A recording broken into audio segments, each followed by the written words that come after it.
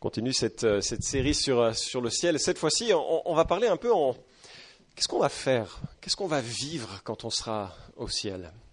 Entendez bien entendu, quand je parle de qu'est-ce qu'on va faire au ciel, je vais supposer qu'est-ce qu'on va faire au ciel si on est en Christ, si on est avec lui maintenant et que l'on sera avec lui pour l'éternité. Parce qu'en fait, le paradis et l'enfer ne sont pas des récompenses, ce sont juste des destinations.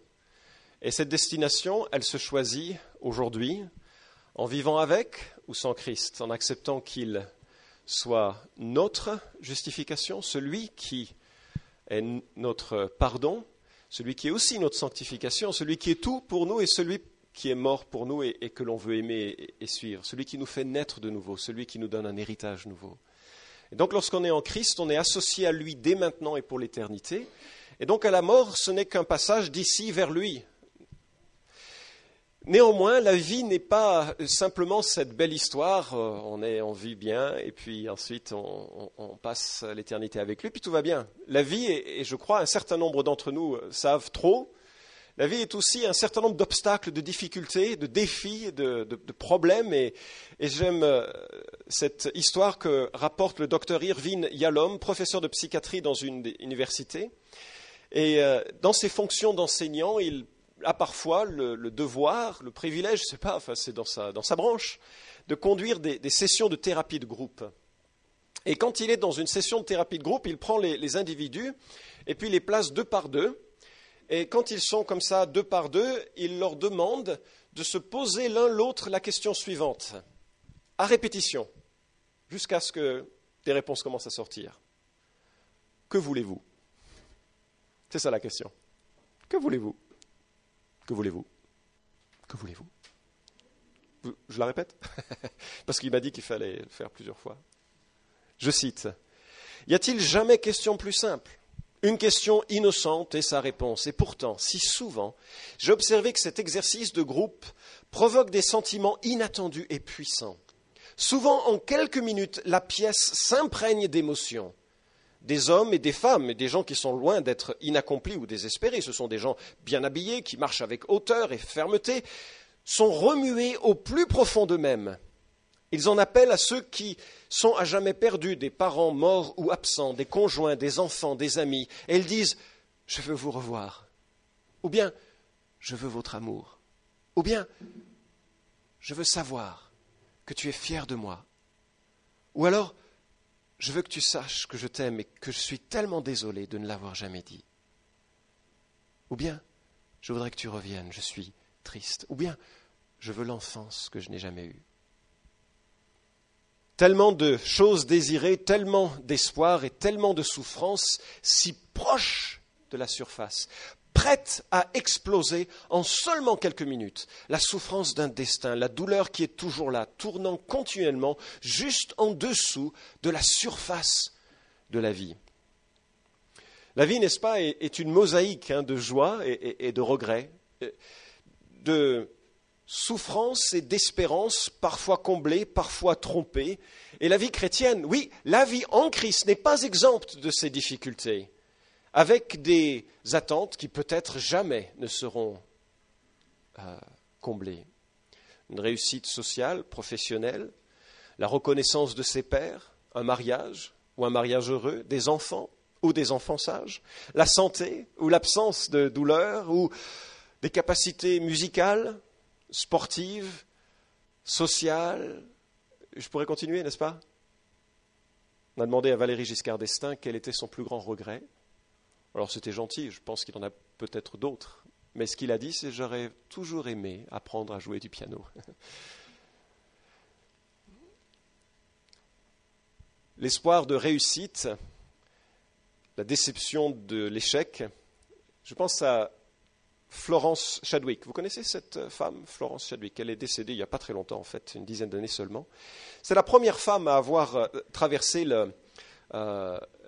l'espace qui sépare la France de la Grande-Bretagne à la nage. Elle avait 34 ans, c'était le 4 juillet 1952. Et un jour, Chadwick a voulu traverser le détroit de Catalina. C'est un espace un petit peu plus étroit même que le traversée de la Manche.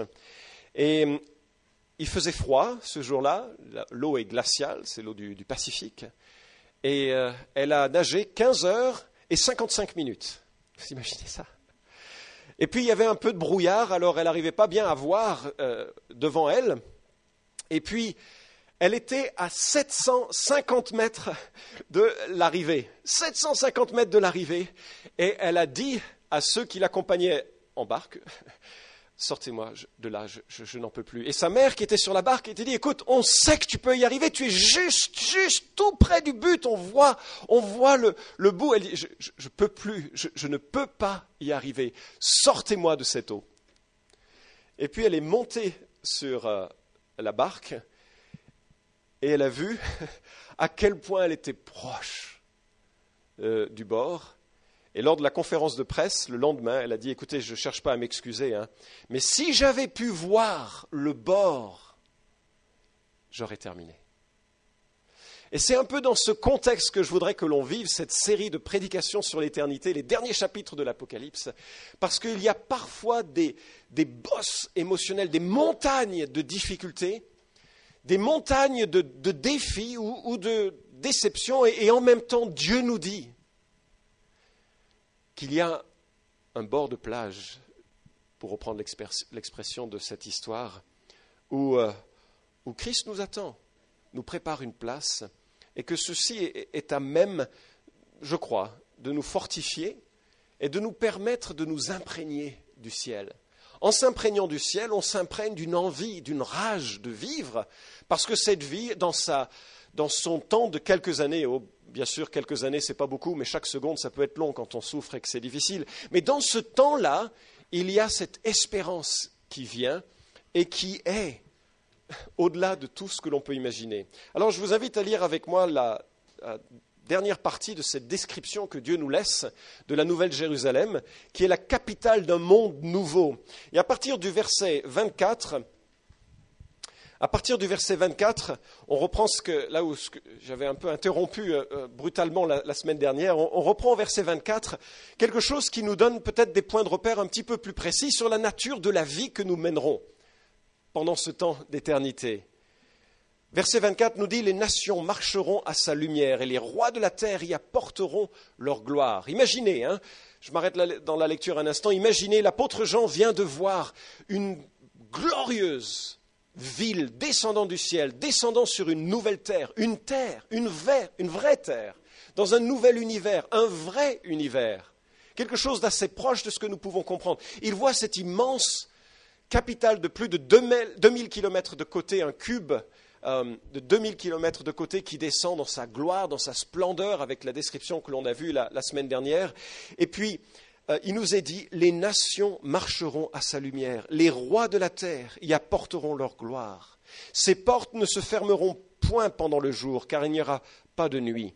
On y apportera la gloire et l'honneur des nations. Il n'y entrera rien de souillé, ni personne qui se livre à l'abomination et au mensonge, mais ceux-là seuls qui sont inscrits dans le livre de vie de l'agneau. Il me montra le fleuve d'eau de la vie, limpide comme du cristal, qui sortait du trône de Dieu et de l'agneau. Au milieu de la place de la ville et sur les deux bords du fleuve se trouve l'arbre de vie qui produit 12 récoltes et donne son fruit chaque mois. Les feuilles de l'arbre servent à la guérison des nations. Il n'y aura plus d'anathème. Le trône de Dieu et de l'agneau sera dans la ville. Ses serviteurs le serviront, verront sa face, son nom sera sur leur front. La nuit ne sera plus, ils n'auront besoin ni de la lumière d'une lampe, ni de la lumière du soleil, parce que le Seigneur Dieu les éclairera et ils régneront au siècle des siècles. Et on a envie de dire, les civilisations. Premier point que je voudrais aborder, c'est assez surprenant, la vie qui est décrite, non? Les nations marcheront à sa lumière. S'il est écrit les nations, ça veut dire qu'elles existent, non? Enfin, s'il y a des nations qui marchent à la lumière de cette nouvelle capitale du monde nouveau, c'est donc que quelque part on maintient une certaine continuité de vie. Il y aura là des Français, mais sanctifiés, ils râleront plus puisqu'ils auront, ce sont des sauvés qui sont là. Les étrangers rigolent beaucoup plus fortement que les Français dans cette salle ce matin. Il y aura des Français, des Sumériens, des Romains, des Chinois, des Japonais, des Indiens.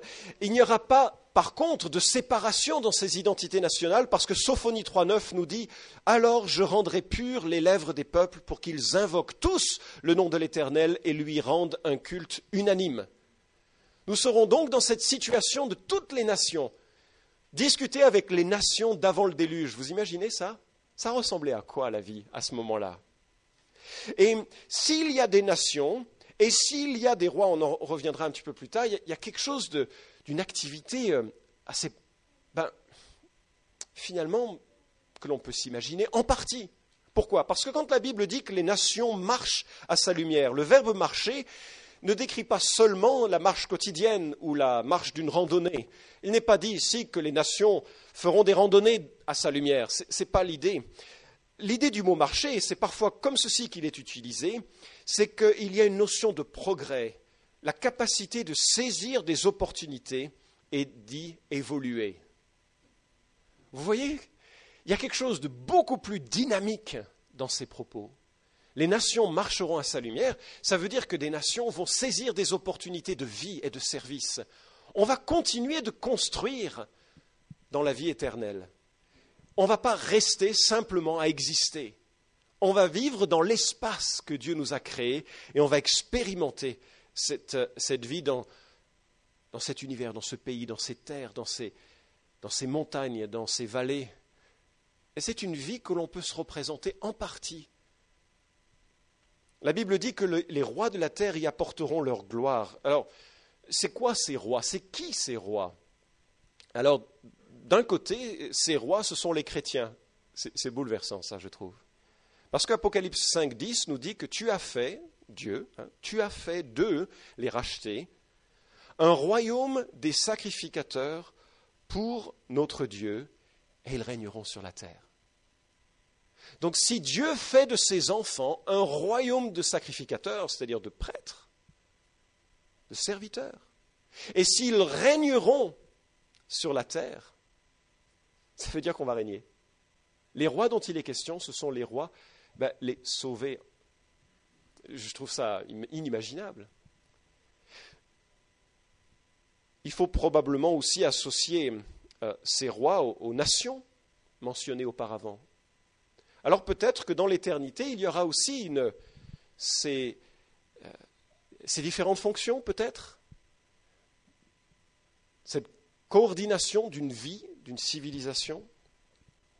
Et puis lorsqu'il est dit que ces nations apporteront leur gloire, ça veut dire quoi? C'est la gloire qu'ils ont reçue à leur nouvelle naissance ou la gloire qu'ils acquièrent l'éternité durant?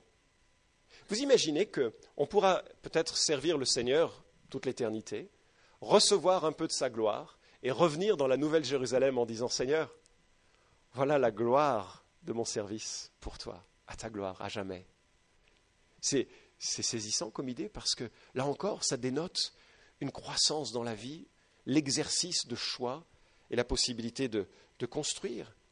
Surtout que le verset nous rappelle Ésaïe 60, et en cela, Ésaïe 60, qui parle surtout du millénium, c'est-à-dire de la terre sur laquelle on va régner pendant 1000 ans, ou que Christ va régner pendant 1000 ans, le millénium va être quelque part l'apprentissage de cette vie dans l'éternité.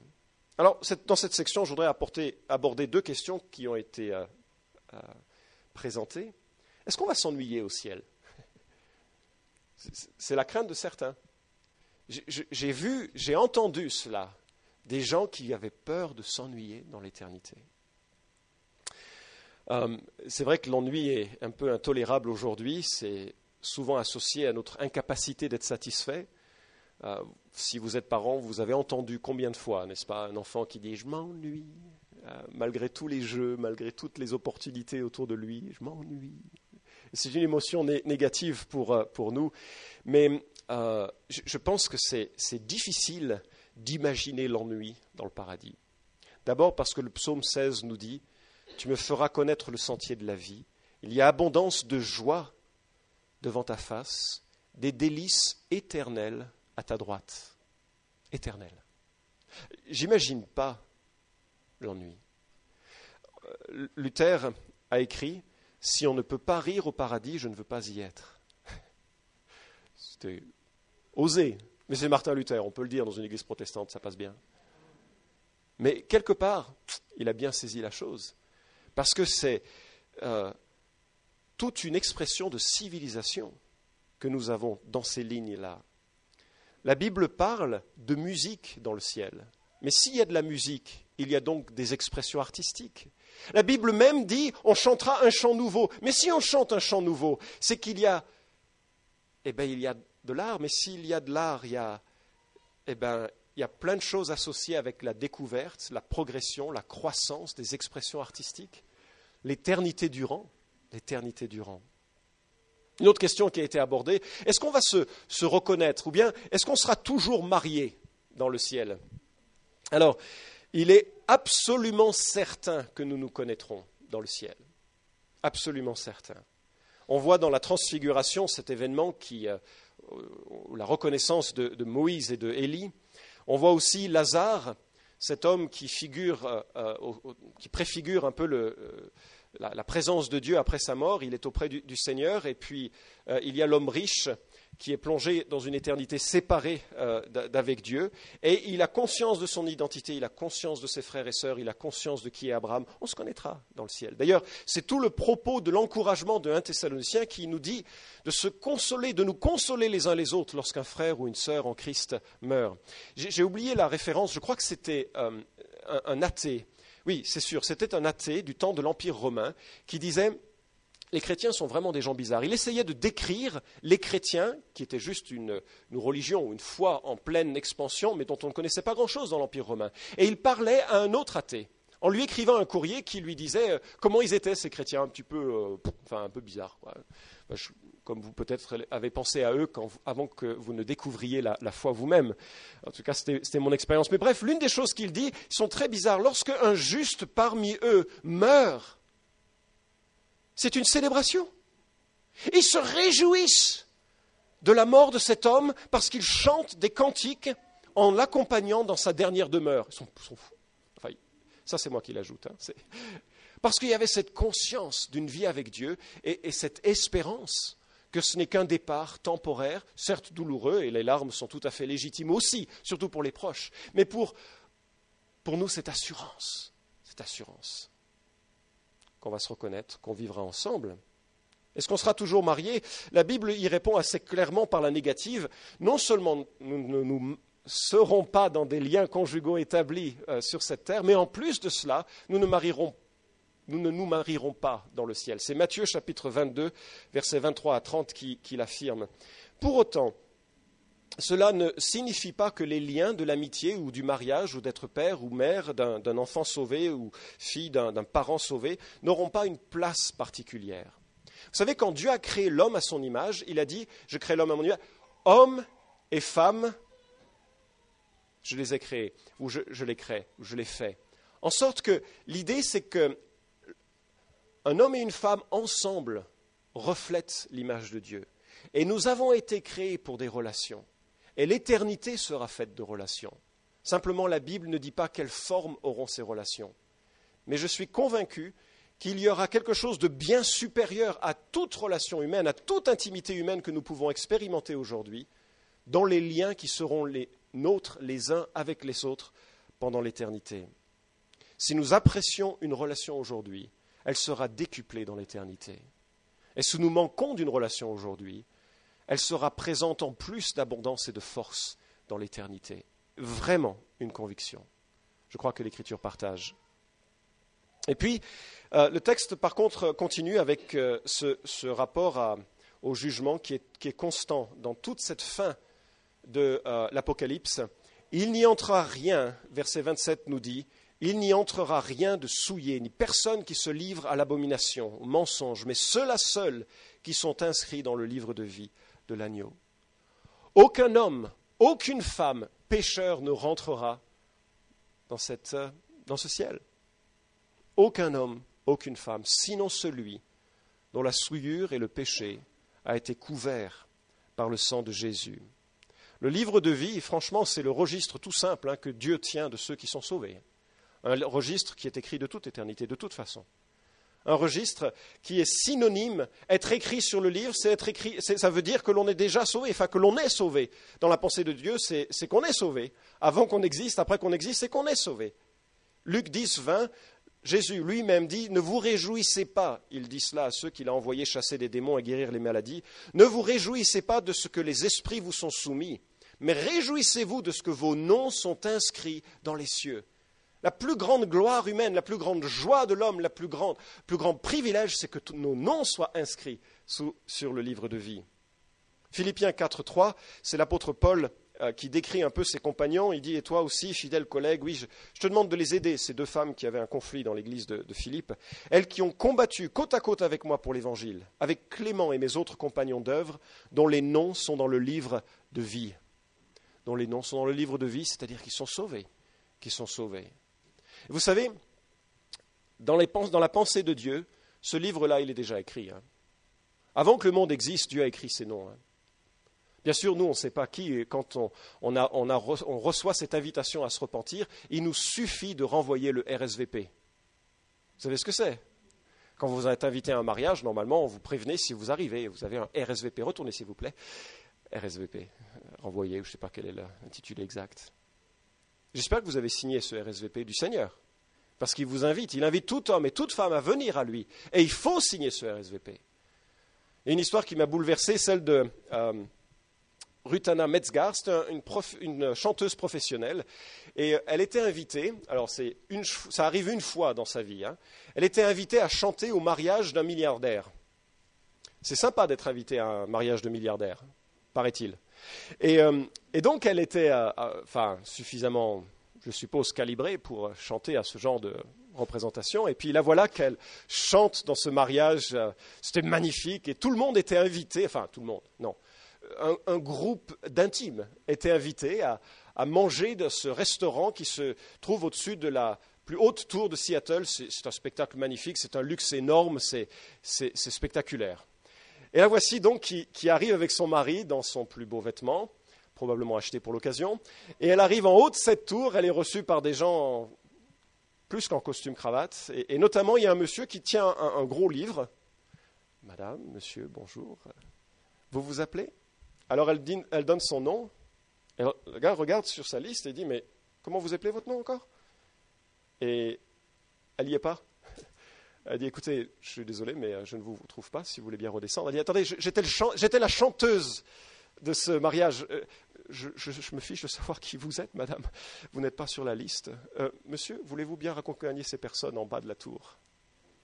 Et elle a été privée de cette réception. Elle est passée par des mets assez succulents. Et en bas, son mari lui dit « Qu'est-ce qui s'est passé, chérie ?» J'étais tellement occupé le jour où j'ai reçu l'invitation, j'ai oublié de renvoyer le RSVP.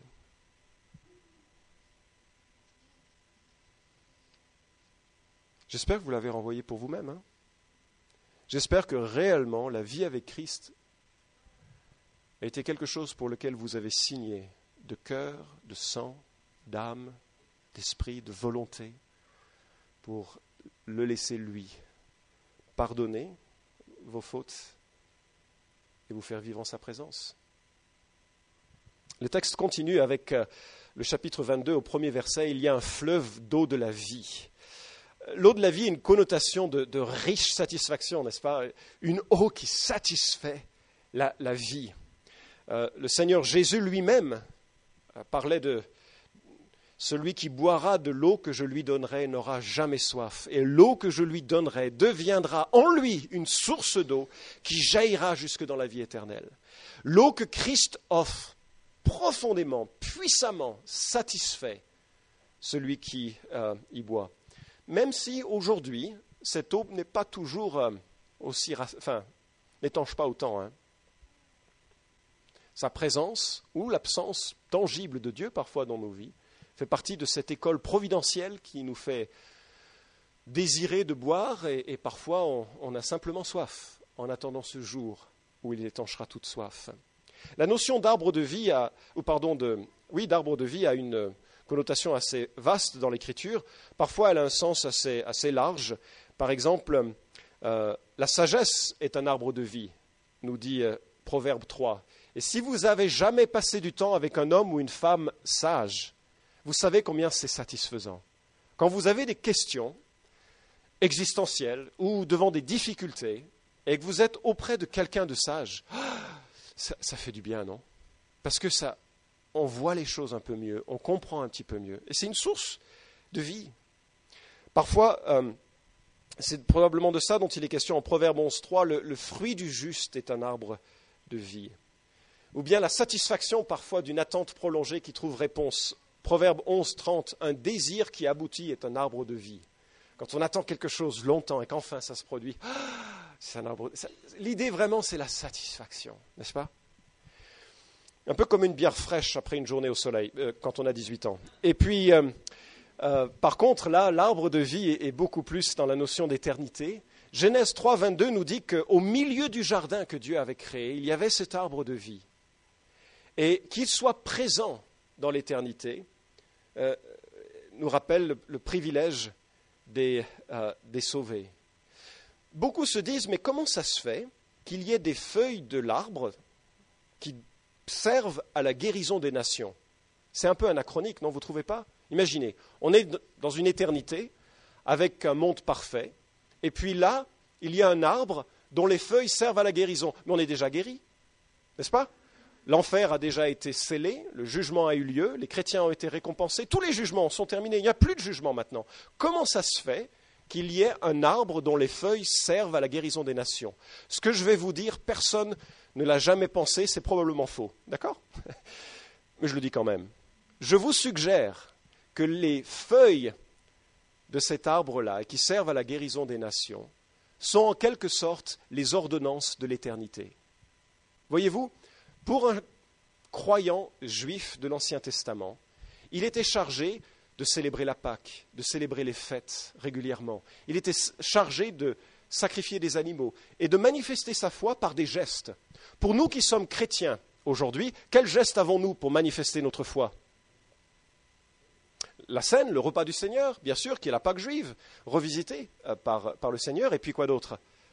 Et puis le baptême. Ce sont les deux gestes que nous avons dans l'Église pour exprimer notre appartenance à Dieu, notre joie de le connaître. Je vous suggère, je le confesse, je ne l'ai jamais vu ailleurs, hein, donc ok, on verra. Mais je vous suggère que chaque mois, pendant l'éternité, on prendra de cet arbre et de ces feuilles-là, et qu'on va célébrer la guérison que Dieu a accordée à toutes les nations. Je ne sais pas quelle forme ça aura, je ne sais pas plus que ce que la Bible nous dit ici, mais je me réjouis déjà qu'on va vivre une vie cultuelle. On va vivre une relation avec Dieu constante, mais qui parfois va se cristalliser à des moments particuliers où on apportera la gloire que Christ est digne de recevoir, où on va jouir de ce fleuve d'eau de la vie, que l'on va participer à cet arbre de vie dont les feuilles servent à la guérison des nations. Une dernière remarque, à partir du verset 3, peut-être ce qu'il y a de plus touchant, le trône de Dieu et de l'agneau sera dans la ville. Imaginez encore cet espace de 2000 km carrés au sol, 2000 km de hauteur, et dans la ville, éclairant l'ensemble de la ville, la gloire de Dieu qui part de Dieu lui-même et de Christ lui-même. Et ses serviteurs le serviront. C'est qui ces serviteurs? Mais c'est tous ceux qui ont été sauvés. Nous servirons Christ encore et encore et encore dans cette nouvelle terre. Remarquez le futur, ils le serviront. Il y aura un service continu de Christ. À quoi ça va ressembler? Je ne sais pas. Il y a son nom sur le front de chacun. C'est le seul tatouage que j'accepterai qu'on me place sur la peau. Son nom sera sur les fronts de tous ceux qui l'ont aimé. Son trône sera présent.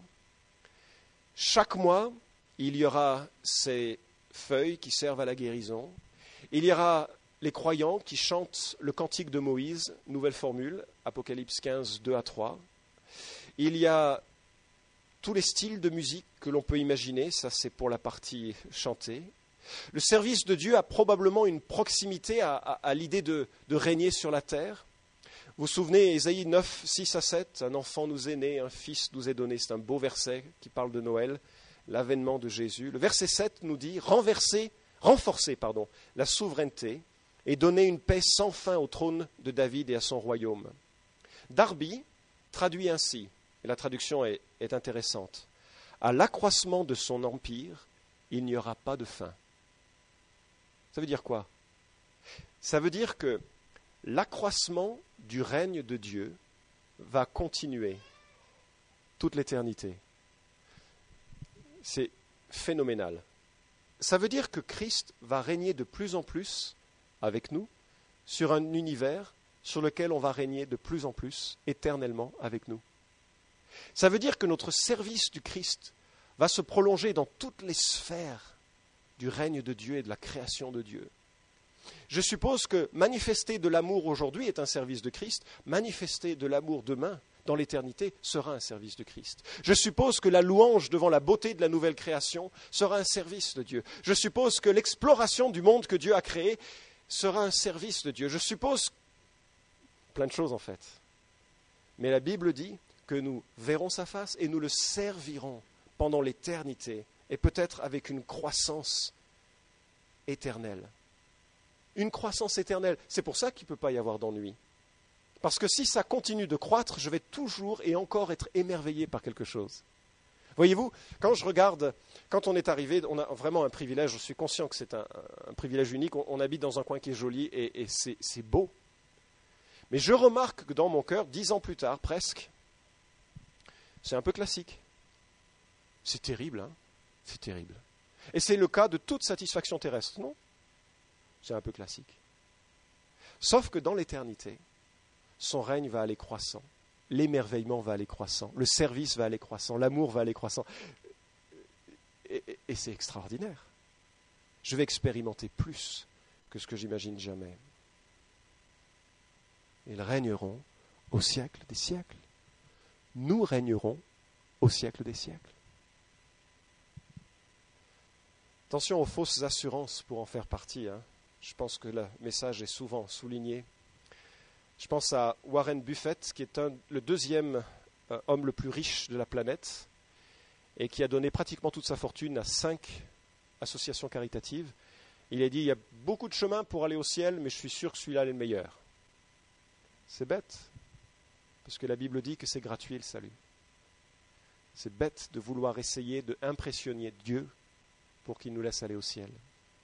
Ou même de croire qu'on est si blanc, si parfait, qu'on n'a pas besoin de se faire du souci. Sophia Loren écrit ceci. Je ne suis pas pratiquant, mais je prie, je lis la Bible. C'est le meilleur livre que j'ai jamais lu. Et je dois aller au paradis, sinon ce ne serait pas gentil. Je n'ai jamais fait quelque chose de mal, ma conscience est très propre, mon âme est aussi blanche que ces orchidées qui sont là-bas. Je dois aller directement au ciel. Sophia Loren, 1999. Non, c'est pas comme ça que ça marche. Il faut être revêtu d'un badge, d'un tatouage sur le front. Il faut que Christ ait pardonné. Je m'arrête là. Que Dieu renouvelle notre espérance et cette conscience que nous sommes destinés à bien plus que ce que nous imaginons. Et si la vie sur terre offre des pertes qui seront à jamais des pertes par rapport à la vie sur terre, la vie éternelle est un gain au-delà de toute perte humaine que l'on pourra expérimenter jamais ici. L'accroissement de son règne, de son service, de sa vie en nous ira éternellement. Amen. Prions ensemble. Je vous invite à vous lever. On va reprendre un des chants que les jeunes nous ont interprétés ou chantés avec nous. Éternel notre Dieu, nous te rendons grâce de tout notre cœur, de toute notre âme, pour l'espérance qui est nôtre par Jésus. Et parce que nous régnerons au siècle des siècles. Seigneur, aide-nous, s'il te plaît, à apprendre ce règne aujourd'hui. Tu vois, Père, ma consternation que j'ai pas tout donné, Seigneur. Je sais que dans mon cœur, il y a encore des domaines qui ont besoin d'être sanctifiés, dans lesquels ton règne doit s'exprimer, Père. Et je prie, je te supplie que ce règne s'exprime. Apprends-nous à régner avec toi dès maintenant. Apprends-nous chacun, Seigneur, à célébrer dès maintenant ce règne, ta puissance et ta gloire en nous, avant de la vivre dans l'éternité avec toi, en communion directe, les uns avec les autres et en ta présence. Bénis chacun d'entre nous, je prie, dans le nom de Jésus. Amen.